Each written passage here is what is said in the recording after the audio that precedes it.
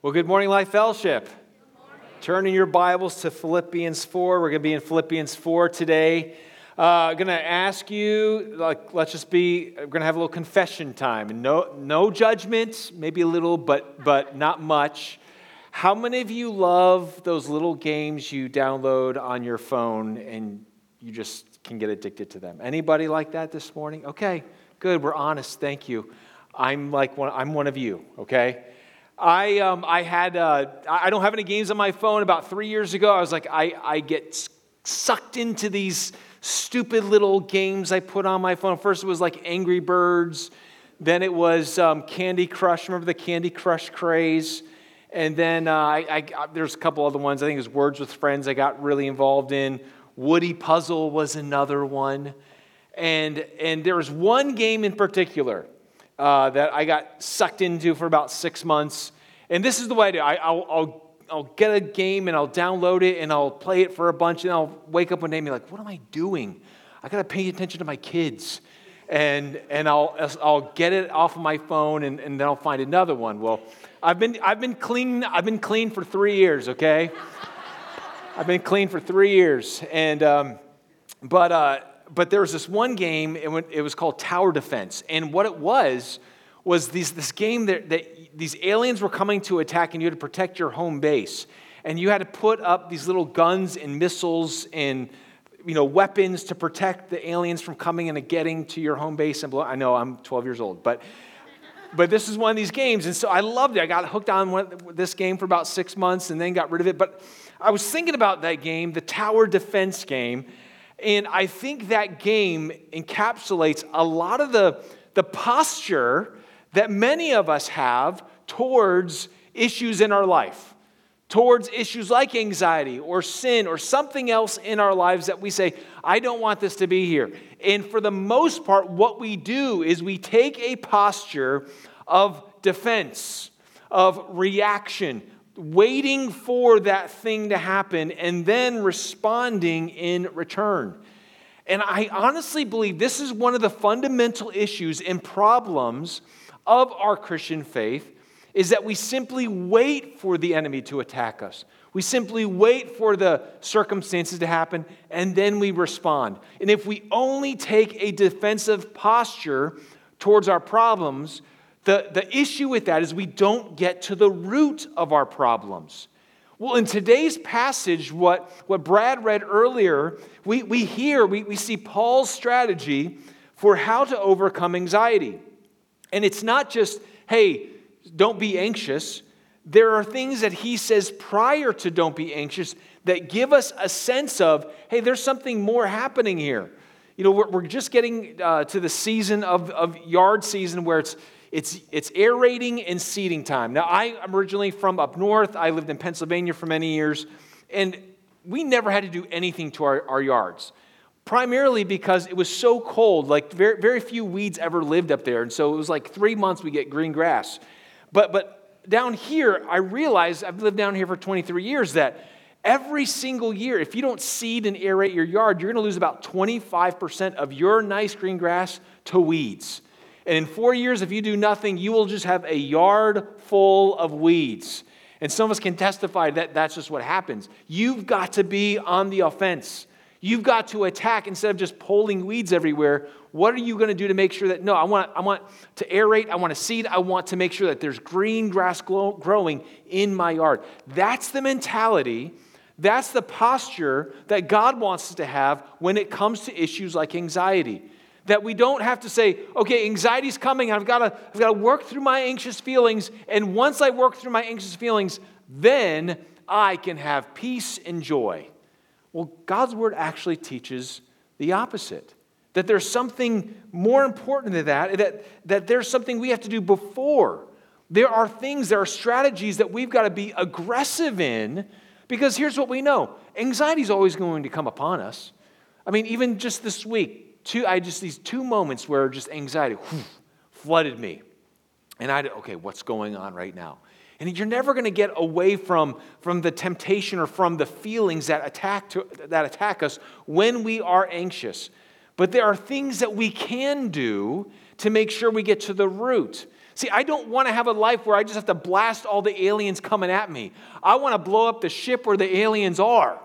That's what I want to get to. And I want to get to the point where I get to the root of some of the problems in my life so that when I have less and less anxiety attacks or feelings of anxiety when they're coming upon me. That's what Paul is talking about here in this passage. And so if I could summarize the main idea I want to give you today is this: apply God's prevention and remedy for anxiety. Apply God's prevention and remedy for anxiety. I believe it was Ben Franklin, at least this is what's attributed to him, when he said, an ounce of prevention is worth a pound of cure. An ounce of prevention is worth a pound of cure. You've heard that said before, and the whole idea is this: if you take the time to really do the small things to prevent disease or prevent problems, then when the problem comes, you're going to take a lot more time, energy, effort to overcome the problems that come down the road. And that's what I want to talk about. What are the prevention things that we need to do to make sure that it keeps us from anxiety even coming upon us? But there are going to be remedy things that we're going to have to do that when anxiety happens, we have a plan. And so in this passage, Philippians chapter 4, I hope you're there. I want to read this passage and I want you to see in this passage, in these 4 verses, there are 5 commands and 2 statements. 5 commands, 2 statements, a lot of action here that Paul is asking people to do. And again, this is a letter that Paul wrote to the church of Philippi. We actually did a sermon series on Philippians a couple years ago. But the whole idea of Philippians, the whole letter was written because Paul's saying, I want you to be like Jesus. Remember that famous verse that he writes in the very beginning, that we would be Christ. For me to live is Christ, to die is gain. That's the purpose and the theme of Philippians. And so everything that he's asking these people to do reflect back to, this is what Jesus would do. This is how Jesus would live. And so let's look at this passage starting in verse 4 of Philippians 4. It says, rejoice in the Lord always. That's command number 1. And again, I will say, rejoice. That's command number 2. Let your reasonableness be made known to everyone. That's command number 3. The Lord is at hand. That's statement number 1. Do not be anxious about anything. That's command number 4. But in everything by prayer and supplication with thanksgiving, let your requests be made known to God. That's command number 5. And the peace of God, which surpasses all understanding, will guard your hearts and minds in Christ Jesus. That's statement number 2. 5 commands, 2 statements. And so what we're going to look at in this passage, what we see here, there are actions for actions for prevention. There's 3 actions for prevention that we're going to look at, and then 2 actions for remedy. 3 actions for prevention, 2 actions for remedy. So let's look at this in this passage this morning again. Verse 4, rejoice in the Lord always. Again, I will say rejoice. The first act of prevention is this: prioritize the practice of rejoicing. Prioritize the practice of rejoicing. Now, here's something that you may not realize. Paul's saying, rejoice in the Lord always. And again, I say rejoice. Did you know? This is earth-shattering stuff. This is groundbreaking information. This is so revolutionary. Did you know that you can choose joy? What? You mean I can actually, like when God says rejoice, and I'm actually able to have joy, that I'm actually practice the feeling, the emotion, the state of being of joy in my life? You mean I don't have to wait for everything to fall into place for me to have joy? No. You can actually, Paul says, rejoice in the Lord always, and again I say rejoice. Now, here's what there's 2 questions here that I have for this passage. Whenever I read the Bible, number 1, why does Paul say it twice? Rejoice in the Lord always, and again I say rejoice. Why 2 times? Well, I think one of the reasons why Paul says it twice is because it's so hard. It's so difficult. It's so challenging to put joy in, have joy in our lives. Our default is not joy. I mean, how many of you, when you wake up every single morning, the alarm goes off and you're like, yeah, another day. I got school or I got work. Man, we got a huge meeting today at work that my job's at stake. It's going to be awesome. I can't wait for this. Or I've got to confront my friend on their sin today. This is going to be great. I mean, how many of us wake up every morning and it's like, oh, it's another day. That stupid alarm. I hate that sound. Do you ever have that alarm go off when it's not 6 a.m. in your life and you're like, whoa, you have like PTSD, like, I've got to get up. There's something about the beginning of the day that, what is your frame of reference? What's your frame of mind? What's your attitude? What's your perspective? Paul is saying this. You have the ability in Christ to choose joy. To choose joy. That we get to practice. I got to prioritize the practice of joy. The other reason why I think he says it twice is because, and you may not believe me, but it's because we have so many things to rejoice in. Do you ever think about that? That we have so many things to rejoice in.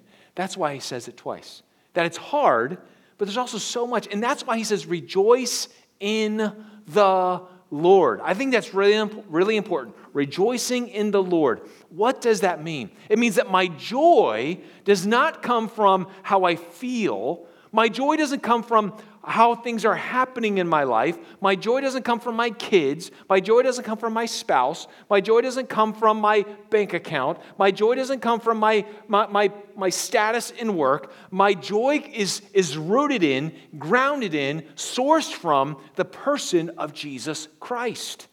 That's where my joy comes from. And if I understand my joy can always come from Jesus, then I can always have joy. I want you to see this, how Jesus introduces this idea to us in in John chapter 15. We're going to have these verses on the screen for you. In John chapter 15, Jesus is talking to his disciples. He's got them in the upper room. He's about to leave them, and he can sense that there's sorrow. He talks about joy so many times in these 4 chapters. And he says, I don't want you to be afraid. I don't want you to have sorrow. And he's continuing to teach them, to prepare them for life post Jesus being physically present with them. And in chapter 15, he's talking about how he's the vine and they're the branches and to abide in him. And he finishes this little section in verse 9. Look what he says. As the Father has loved me, so I have loved you. Abide in my love.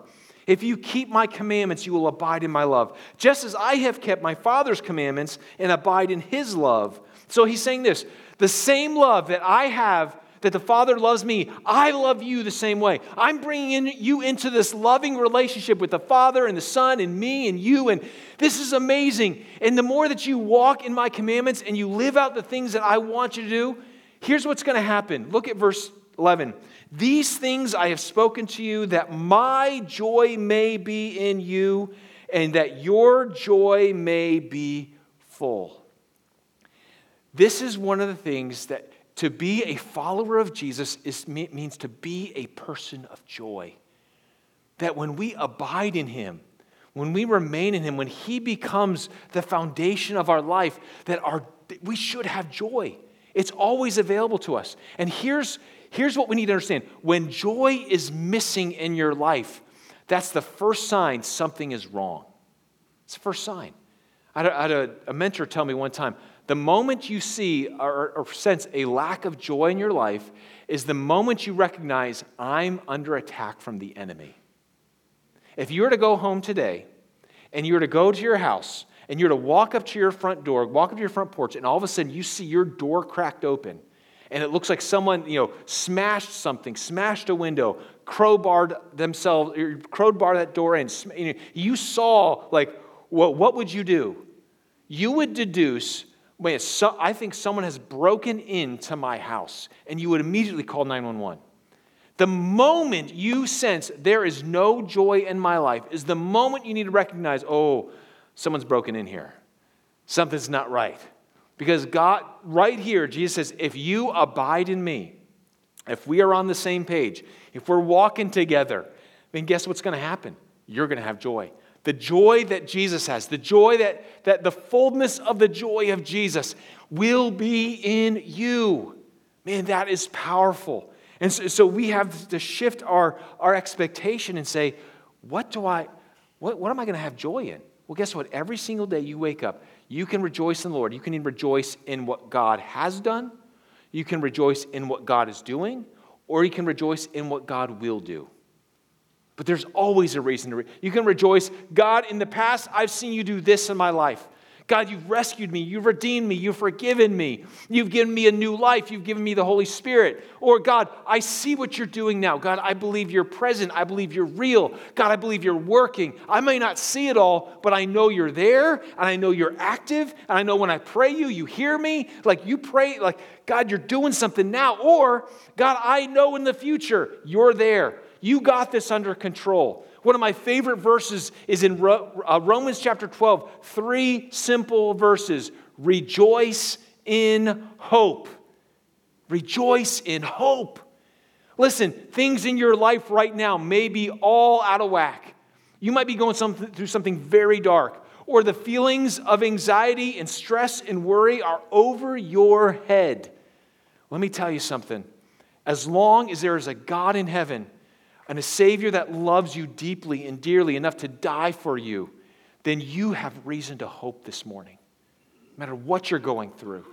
And if you have hope, then you can rejoice in the hope. That's what God wants us to have. There's always a reason for joy. Practice it over and over and over again. Listen, you don't wake up with your car in neutral. When you wake up in neutral, you will get pushed around by the circumstances, by the devil, by all kinds of people. They'll just push you around. And you will find yourself in an emotional state based on what is happening to me and around me. No. Rejoice in the Lord always. And again, I say rejoice. That means you wake up and you're like, go in and drive. We're rejoicing today. We're starting with joy. When you start your morning, you start your day, you have the state of mind of joy, guess what? Less anxiety will come into your life. That's the reality. Number two, the second act of prevention. Stay moderate with others. Stay moderate with others. Look back and again in Philippians chapter 4. What does it say? Let your reasonableness be known to everyone. Let your reasonableness be made known to everyone. So simply stay moderate with others. What do I mean by that? Okay, Paul's saying rejoice in the Lord. Jesus has given you reason to have joy. But obviously we know that we live in a world where we have to constantly interact with people. In our homes, in our workplaces, in our neighborhoods, online. We're always constantly interacting with other people. And this word, let your reasonableness be made known. This is a really difficult word to translate with one word into English. It's a word that carries the idea that I'm going to have this gracious gentleness and calm with others. I'm going to treat people with respect. I'm going to keep my emotions in check. I'm not going to do but I'm going to treat people with this gentleness, with this graciousness. There's this reasonableness. One of the great things that you can do when you're studying your Bible, when you study your Bible and you get to a verse or a text or a word that you're not sure about, read that verse in other translations.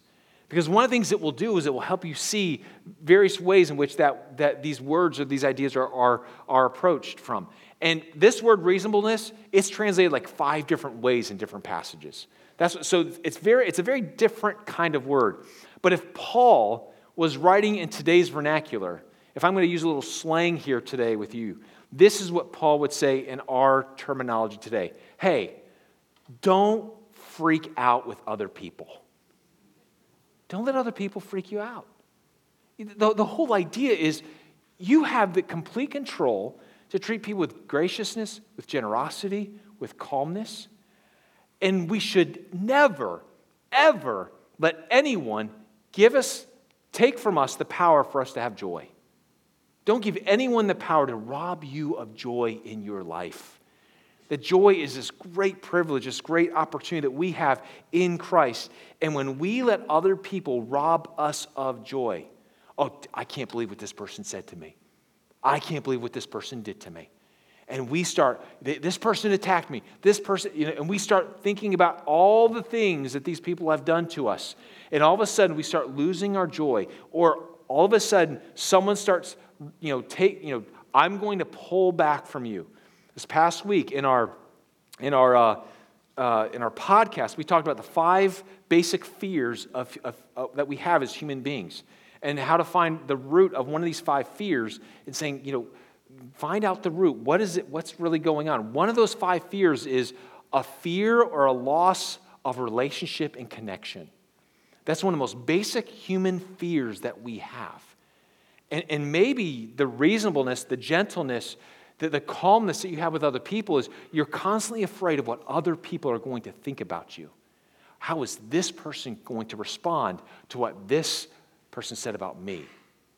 Or what's going to happen? I've got to act and behave in a certain way, or else their affection, their approval, their love will be at risk of being taken away. Stress goes up. See, we've got to say, however what's anxiety? Carrying what I can't control. Can you control anyone? No, you can't control anyone. You can't control what someone thinks about you. You can't control what someone says about you. And here's what you've got to do. You've got to release that to the Lord and say, God, whatever they want to think about me, whatever they want to say about me, you're over that person. I'm not. You are. And so what they can think and say and do whatever they want, what you think about me is primary. And I'm going to let my heart be captivated by that reality. Now, some of you, I know some of you, after my conversations this past week in the lobby and in between services and this week, talking with a lot of people about this, heard a lot of feedback, and some of the feedback goes like this: man, I'm so glad you're doing this series. My wife over here, she stresses out way too much. There's someone else, and here's the reality. In every relationship, you're going to have someone that cares more about other things, and you're going to be some person's like, whatever, and however it works out. Now, let me just say this, because I think you can go in another ditch. Some of you, we carry what we can't control. And when we carry what we can't control, we've got to release God, you carry that. But there's another danger. Another danger, and you might be saying like, I'm kind of laid back, I'm kind of chill, whatever. Let me ask you this. Maybe you've given up carrying it, but maybe you've also given up caring. You've stopped caring. Maybe you've had experiences and situations in your life where you have been hurt, where you've been wounded by others. You've been disappointed with expectations in your life. And so in order for you to protect your feelings and your emotions, to keep you from feeling any fear, any anxiety, any stress, is you don't feel. And you don't care about anyone. And that's just as much not loving as the person trying to control the outcomes. We have to care and love people the way Jesus loves people. And to have this reasonableness, this calm, gentle, caring, and graciousness with others means I do care. I'm going to care for everyone around me, even if they treat me like a jerk.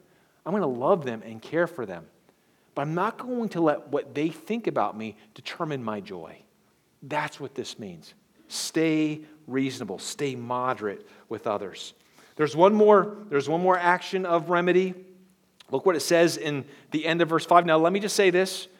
I know that these verse divisions are not inspired. They happened 1,500 years ago. But let me just say this. Whoever put the number here, big boo-boo, all right? Don't like how they did this. Because the Lord is at hand begins a new sentence. And did you know that that's where verse 6 should start? Because the Lord is at hand, do not be anxious, really is one singular sentence. Did you know that? The Lord is at hand, do not be anxious. But the third action of remedy is this: trust in the proximity of God.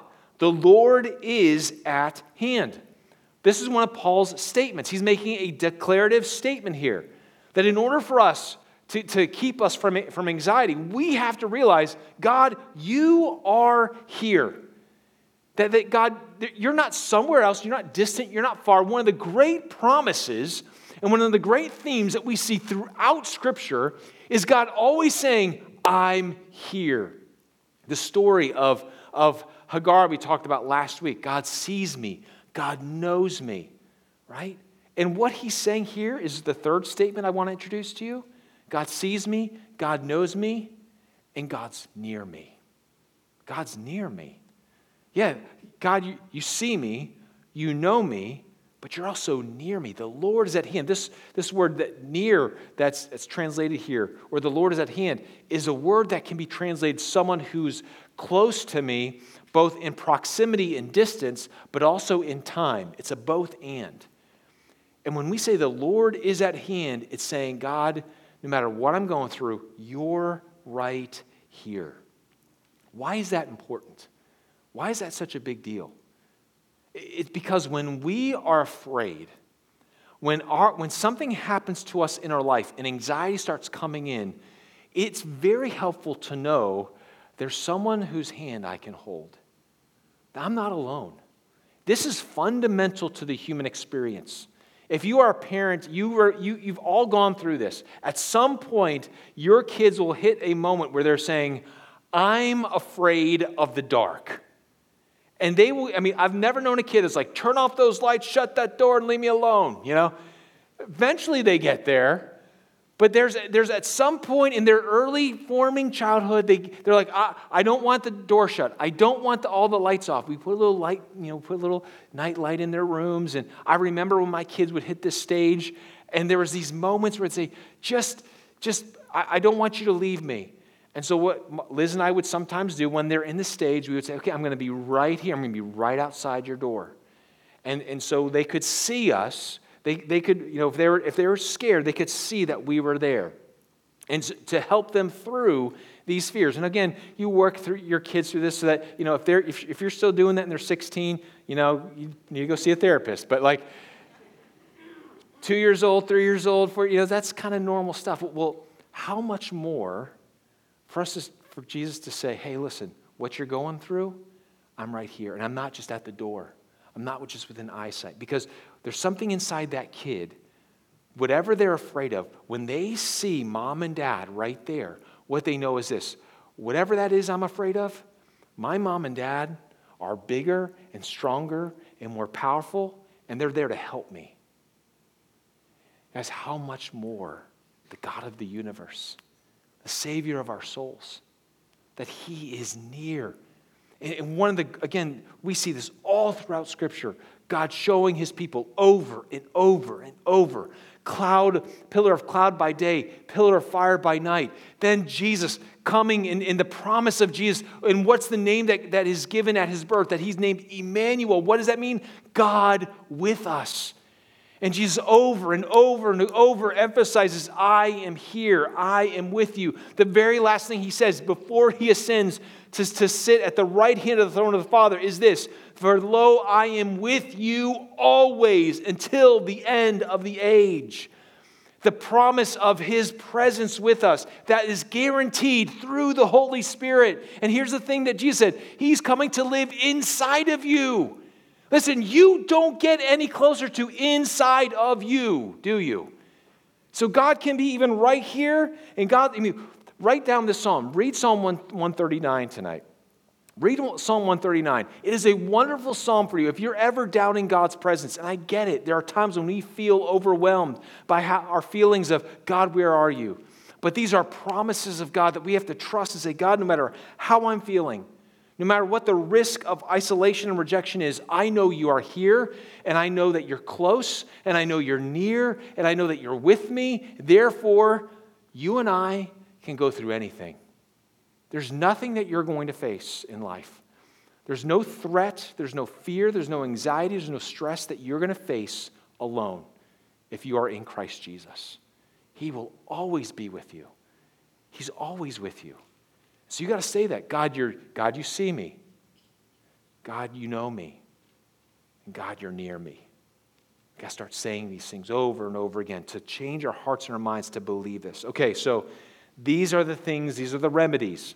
Practicing the presence of God, Don't let other people control your joy. And put your day in drive and go towards joy. Just practice it. Okay, that's the remedy, or that's the prevention. Now let's go to the remedy, because the reality is anxiety comes. And so what does Paul say? Verse 6, do not be anxious about anything, but in everything by prayer and supplication with thanksgiving, let your requests be made known to God. Okay, so what's the first thing we've got to do with the remedy? Number one, know you're anything and you're everything. Know you're anything and you're everything. I love what Paul's saying here is this. There are a million things out there that can stress you out. Have you ever been talking to someone who is stressed out? I mean, they've got high anxiety and they're like, I'm so worried about this person in my work, and they said this and they did this, and you're kind of like, so? You ever feel that? Has someone ever told you what they're going through? They're stressed out, and you're just kind of like, I don't get it. That would not bother me. Okay, good for you. But there's something for you that does stress you out. It could be health. It could be something that's like, you're constantly like, oh my goodness, that's another spot on my skin. And you're always worried that there's something else wrong with you in your health. Or, the moment you wake up every single day, and the moment that you see the interest rates go up, or you see all the stock exchange and things going down, you're like, oh no.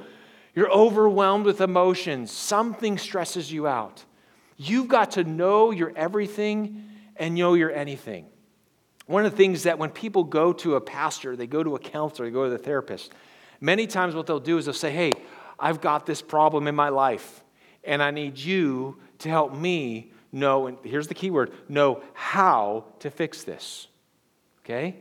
We as human beings, when we know our problems, at least we hope we know our problems, but when we know our problems, the first thing is God or someone help me to know how to fix this. And here's what a good counselor, a good therapist, a good pastor will do when someone comes to them and says, hey, I need help with this.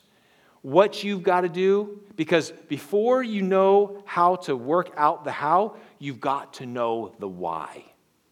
You've got to know why that thing stresses you out.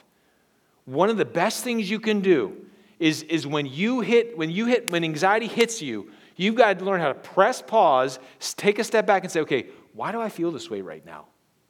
What is the fear going on inside of me? What's the root of this? You've got to become curious. Get curious about your anxiety. Get curious about your worry. What is the root of this? What's really going on here?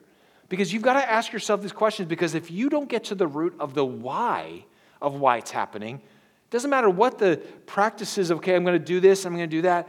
You've got to get to the root. And if you don't know you're everything and you're anything, you're going to keep tripping up over and over and over again on the same things. I'll tell you one of the biggest things for me is we're getting ready tomorrow morning, we're getting in our car, and we're driving 18 hours over 2 days, take my daughter to her gap year program in Texas. And we're excited, and I'm a little nervous. But letting my baby girl go. But she's going off, and we're praying for her. We're excited about that. But then my wife and I, after we drop her off, we're going to go on our 25-year wedding anniversary trip, and we're excited about that, to be able to do that. Yes, thank you. Pray for us. But here's the thing for me. You know what my anything and everything is? Time. And when I travel, the issue of time stresses me out. Now, I've shared this before. There's a version of me that my family calls Travel Ben. He's a real person, and he needs to go to therapy. And Travel Ben, if you know me just in the regular day-to-day issues of life, I'm very laid back, I'm very adaptable, go with the flow of things. But when there is a trip going on, I turn into this super hyper-fixated, like things have got to work out perfectly. And I can see us being in the airport Thursday morning, getting ready to go on our flight. And if I see delay, or if I pull up in the airport and there's long lines at the security, I'm like, stress, right? And there's something about, okay, when I sit down at the gate, then I feel, okay, the stress can go down. But then we get on the airplane, okay, we better take off and we better land on time. What is it? My wife is like, what is wrong with you? Just enjoy the trip. What's going on? See, here's why you have to look below the waterline. Here's why you got to get curious, because I guarantee you, this may not be for every root of anxiety, but underneath many of the anxieties that we have in life is a root of an idol, of something that we say, I cannot have joy, I cannot have peace until this thing happens. See, I have a joy, or I have an idol in my life of time. And it's especially the idol of time on vacation.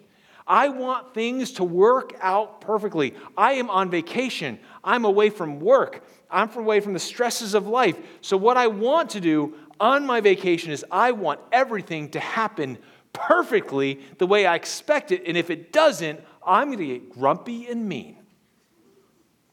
Okay? That's me. What's yours? What is your stress? What is your anything and everything that, man, when it happens, it just boom. You turn into this stressed out, worried, anxious person. You know, is it your relationships? Is it your children? You see your kids do one thing, you just strain off a little bit, and you're like, right? You attack your kids. Why? Because I will not have a rebellious child. Well, keep doing that. And you'll have a rebellious child. See, you can't carrying what we can't control. And some of the things that we carry are the idols of our heart that says, I cannot have joy apart from this thing. It could be your kids. It can be your career. It can be your health. There's nothing promised us in this life apart from the promises of the blessings of Jesus Christ. All the extra stuff, we're going to have to trust God with. But there's an idol that is underneath many of the issues in our life that is saying, okay, don't be anxious about anything. What is the anything in your life? Now, before I move on, there's one more thing I want to say about this. And maybe you've never heard anyone say this before, but I feel like I have to say it. Sometimes anxiety is good. Sometimes you should have anxiety. Now, what do I mean by that? Some of you are like, what do you mean, Ben? The reason why I say that is this. There are times in our life when we are living our lives apart from God's will. What we just read about in John 15. We're not abiding in Christ. We're not trusting and resting in His love. And we are actually living lives of rebellion and sin against God. And if we do that, here's the key. If you're doing that in rebellion, if you're living a life in rebellion against God, and you're doing it in a secretive way, covering up, no one else knows what's going on, but you do, I promise you this, you will have anxiety, and you will have depression, and you should. Because God has put inside of us this internal system that says, hey, you're not living the way you should. Your conscience. And many times, especially if you're a believer, the Holy Spirit. And we should not grieve the Holy Spirit or sear our consciences from the Holy Spirit of saying, hey, you need to repent. Hey, you need to turn from this sin. And some of you, listen, some of you are trying to get away from your anxiety by taking medication, by seeking pleasure. You're numbing yourself from all kinds of things, but you're saying, I have so much anxiety, or I have so much depression. Listen, I know this is not true for everyone, but I just feel compelled by God to say this. You might be sitting here this morning, and the reason why you have a root of anxiety and depression in your life is because you're living a life that is rebellion against God. And the only solution for your anxiety and depression and the stress and the overwhelming feelings of darkness you're feeling is to turn and repent and to be honest with yourself and with the people that love you and say, I'm not going to live this way anymore. I've got some things in my life I've got to deal with. No amount of medication can take away that anxiety. God has created us to commune with Him. And when we live our lives apart from Him, we will never find peace. So my challenge, I don't know who that is in this room this morning, but my challenge is if that's you, you need to talk to someone. Come see me. Come talk to Pastor Dan. or maybe your life community leader, or someone that you know and love and trust that says, that what Ben was talking about, that's me. I'm living a life in rebellion against God, and it's wrecking me. And I'm ready to turn and trust him again. So lastly, we got to know anything and everything. And lastly, we got to pray your stressors regularly. Pray your stressors regularly. I love what Paul says here. It says, but in everything by prayer and supplication, with thanksgiving, let your requests be made known to God. And the peace of God, which surpasses all understanding, will guard your hearts and your minds in Christ Jesus. Pray your stressors. Now, I know what you're thinking. Some of you who have a history of struggle, of anxiety or depression or other mental health issues, you know what I'm about to say, and some of you are just cringing like, oh, what are you going to say, Ben? Listen, this section right here, or this admonition, I believe has been really, it can be abused, and maybe has been abused by others towards you. Maybe you've been going through things in your own personal life. You're in a season of darkness. You're feeling stress. You're feeling anxiety. You're feeling depression. And the person, you open up about how you're feeling, and the person comes to you and says, some holy Joe, like, well, have you prayed about it? And you're like, shut up. I pray every day, and it's not getting any better. I want to encourage you to listen this week. Dan and I recorded a bunch of podcasts this week, and we answered this. Last week the question was, is anxiety a mental health issue or is it a spiritual issue? The question we're going to answer in the podcast this week is this: what is greater, the mind or the brain? What's greater, the mind or the brain? The worldview, the philosophy of psychology has one answer, and the worldview and the philosophy of the Word of God and God has another answer. And they do not, they conflict. And what I'm here to tell you is that the science that we now have proves the truth in the reality of Romans 12:2 when it says, do not be conformed to this world, but be transformed by the renewing of your mind. That is not just a theological reality, it is a scientific reality. Okay?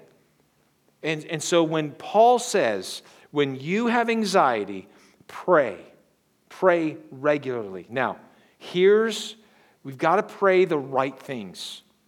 We've got to learn how to pray, and we got to know why we're praying. Prayer is not, listen to me. Prayer is never meant to be the red button, fix. What I mean by that is we expect, when this Bible says, do not be anxious, but in everything with prayer and supplication, let your requests be made known to God.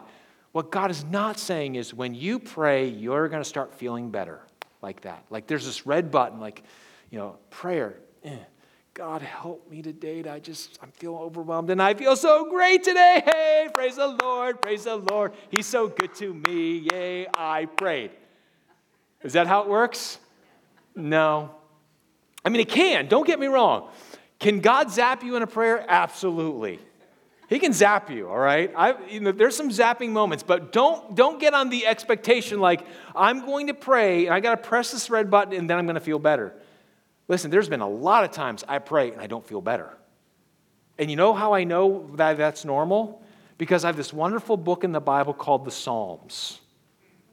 And the Psalms tell us there are times we feel bad and we pray, and we got to keep praying. You see, how we pray and how we approach prayer is so important. And here's the question I want to ask you. Do you look at prayer, when you're anxious, do you look at prayer as, God, take this feeling away?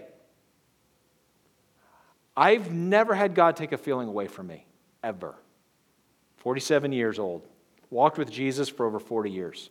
He's never taken away a feeling from me. Now, he gives me the power to choose my feelings, but God does not remove anything from me. He gives me the power to be able to choose the path forward. But here's what we have to ask. Are we asking for, when we pray, are we looking for relief for ourselves and from our symptoms? Or are we looking for transformation and glorification of Jesus Christ? When you pray when you're anxious, is your posture of prayer, God, there's some things I'm going through, but God, above all, change me and glorify yourself.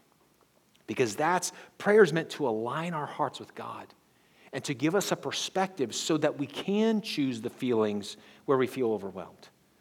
That's what prayer is supposed to do. So what does Paul say here? 4 things I want you to, very, very briefly, 4 things of application. Number 1, we've got to pray your feelings. Pray your feelings. Pray your negative feelings. God, I am stressed out. God, I do not like how this person treated me. I'm a little ticked off right now. God can handle it. You know why I know He can handle it? Because, again, Psalms. There is a psalm for how you're feeling. I promise you that. And what the psalmist teaches us is he teaches us how to complain, how to lament, how to bring our negative feelings to the Lord, not bury them. The Christian life is not meant to say you're not allowed to have negative feelings. Rejoicing in the Lord, and again I say rejoice, doesn't mean that you never have negative feelings. You're going to have negative feelings. And I have to learn how to, in one hand, learn how to rejoice in hope, but also how to be honest with God in my feelings of feeling, God, I don't like this. God, I'm feeling this right now, and God, you've got to do something. We've got to learn how to pray our feelings to the Lord, being honest with Him. Number 2, pray your desires. Pray your desires. Again, is my desire for relief or is my desire for transformation? God, I want you to fix this problem. But again, I don't believe God just is going to zap us with feelings. I believe that what God does, most of my prayers, when I was young in my faith, many times I would say, God, take this away from me.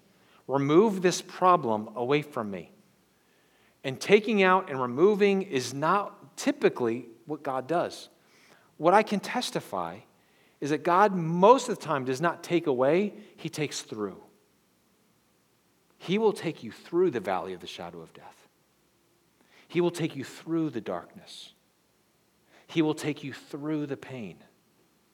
Because He wants you to know that when you go through that, His presence is real. And you can trust Him. And you can trust Him the next time, and the next time, and the next time when anxiety hits. So we've got to learn how to pray our feelings. We've got to know how to pray our desires.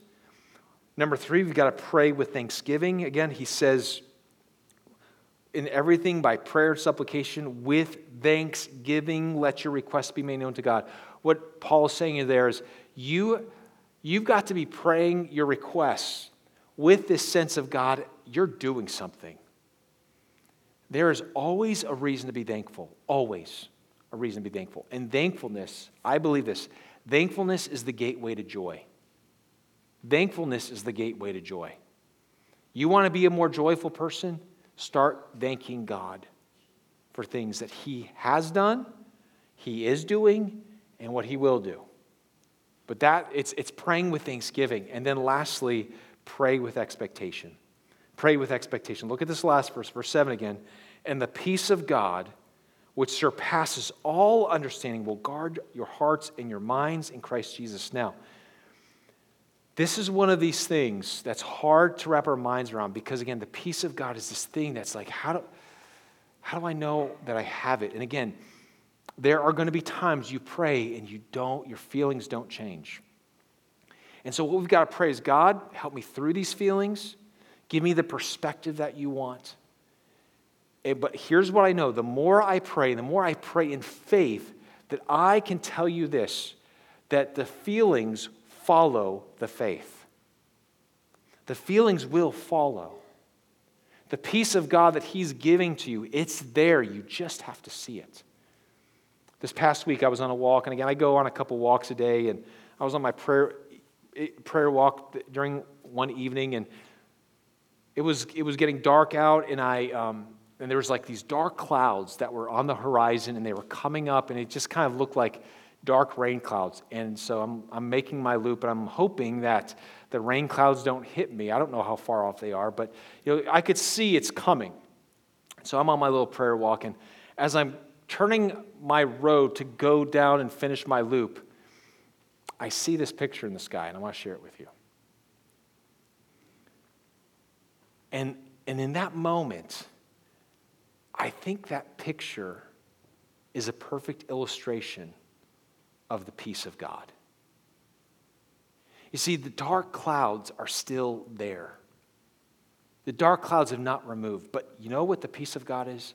The peace of God is seeing the light behind the clouds. It's being able to see there is something more powerful and present. Those clouds are temporary. But the power behind those clouds is greater. And the circumstances, some of you are going through some things. Some of you are going through the dark clouds right now in life. The anxiety, the fear, the worry. And you are feeling overwhelmed right now. And I'm telling you this, you can have faith that when you pray, God is working. And what prayer does is it helps us to see that light. The light behind the darkness. That's the peace of God. It may rain a little bit. It may get dark for a little bit. But I know there's a greater power and presence that is with me. And this last point gives us another God statement, right? We've said God sees me, God knows me, God's near me, and the last statement, God hears me. God hears me. God sees me. God knows me. God's near me. God hears me. Now, I want us to close our time together saying those four things, all right? Can we do that together? Those four things, all right? Ready? We're going to say it together. God sees me. God knows me. God's near me. God hears me.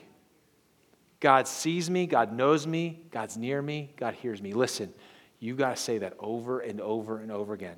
To be transformed by the renewing of your mind. That's the reality. So, 3 quick applications and then we're done. Number one, recite the God statements regularly this week. Recite the God statements regularly this week. One of the things I would encourage you to do, wake up every morning, begin your day. When those moments of stress hit, you say those 4 things. God, I know you see me. God, you know me. You know what I'm going through. God, you're near me. You're with me. You're close to me. And God, you hear me. You are responding to what I'm saying. So I can trust in you. All right? Number 2, spend 5 minutes a day rejoicing in the goodness of God. Spend 5 minutes a day rejoicing in the goodness of God. This is just practicing, but begin. Let's put our car in drive and go. Let's not be in neutral and let circumstances overwhelm us. Practice rejoicing, and I promise you this, the more you practice rejoicing, the less negativity, the less stress, the less anxiety will come into your life. Number 3, find a psalm or psalms that you can pray regularly during times of anxiety. For the next 30 days, just read 5 psalms a day. And what you can do is, I promise you this, find a psalm or find a section of the Psalms that fits perfectly with how you're feeling. Write it down. Fill it out, whatever it is, but you come out with those prayers, and the moment you feel those anxieties, God, here's what you have the words to say to God. God, this is what's going on in my life.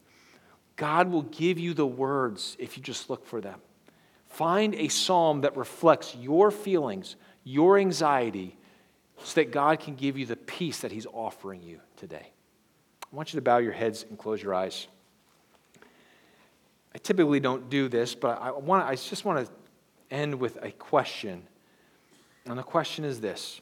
With every head bowed and every eye closed, how many of you just say, Ben, I need some prayer this morning because of some anxiety in my life? There's some really big things going on. I feel overwhelmed. I feel afraid. And I need prayer right now. Just raise your hand. Yes, thank you. Many hands. Yes, many hands across the room. Yes, thank you. Thank you. Yes, I see you. Thank you. Put it down. Yes, thank you. Many hands. Thank you. Yes. I'm going to pray for you in just a moment, but before I do that, I just want to say one more thing. Maybe you're sitting here this morning and the thing of walking in rebellion, walking in sin apart from God, that's your story. And if you need to talk to someone, I would just encourage you today to come see me, come see, again, one of our pastors, Pastor Dan, to talk with us. We have a prayer team out in the lobby, help answer any questions you might be going through or any questions you might have about God. But the peace of God that passes understanding is impossible for you to have apart from a personal relationship with Jesus. And you might need that this morning. I invite you to respond in that way. Whatever God's calling you to do, let's let him carry our anxieties. Let's work on not just the prevention, but the remedy.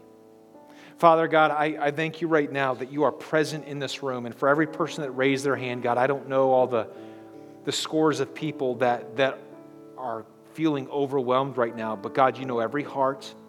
And God, you know every problem. And God, I pray that your presence would be known in their hearts and their minds. Surround them. I love what it says in your Psalms, that you surround us with shouts of deliverance. Surround every person in this room, God, who feels weak, that God is looking for hope, and that God, you would be close to them right now, that you would hear the cry of their heart. And may the peace of God surround them and fill them in Christ Jesus. God, may we leave here today with a plan for both offense and defense to know we do not have to be bound by fear and anxiety. We pray these things in the name of Jesus. Amen.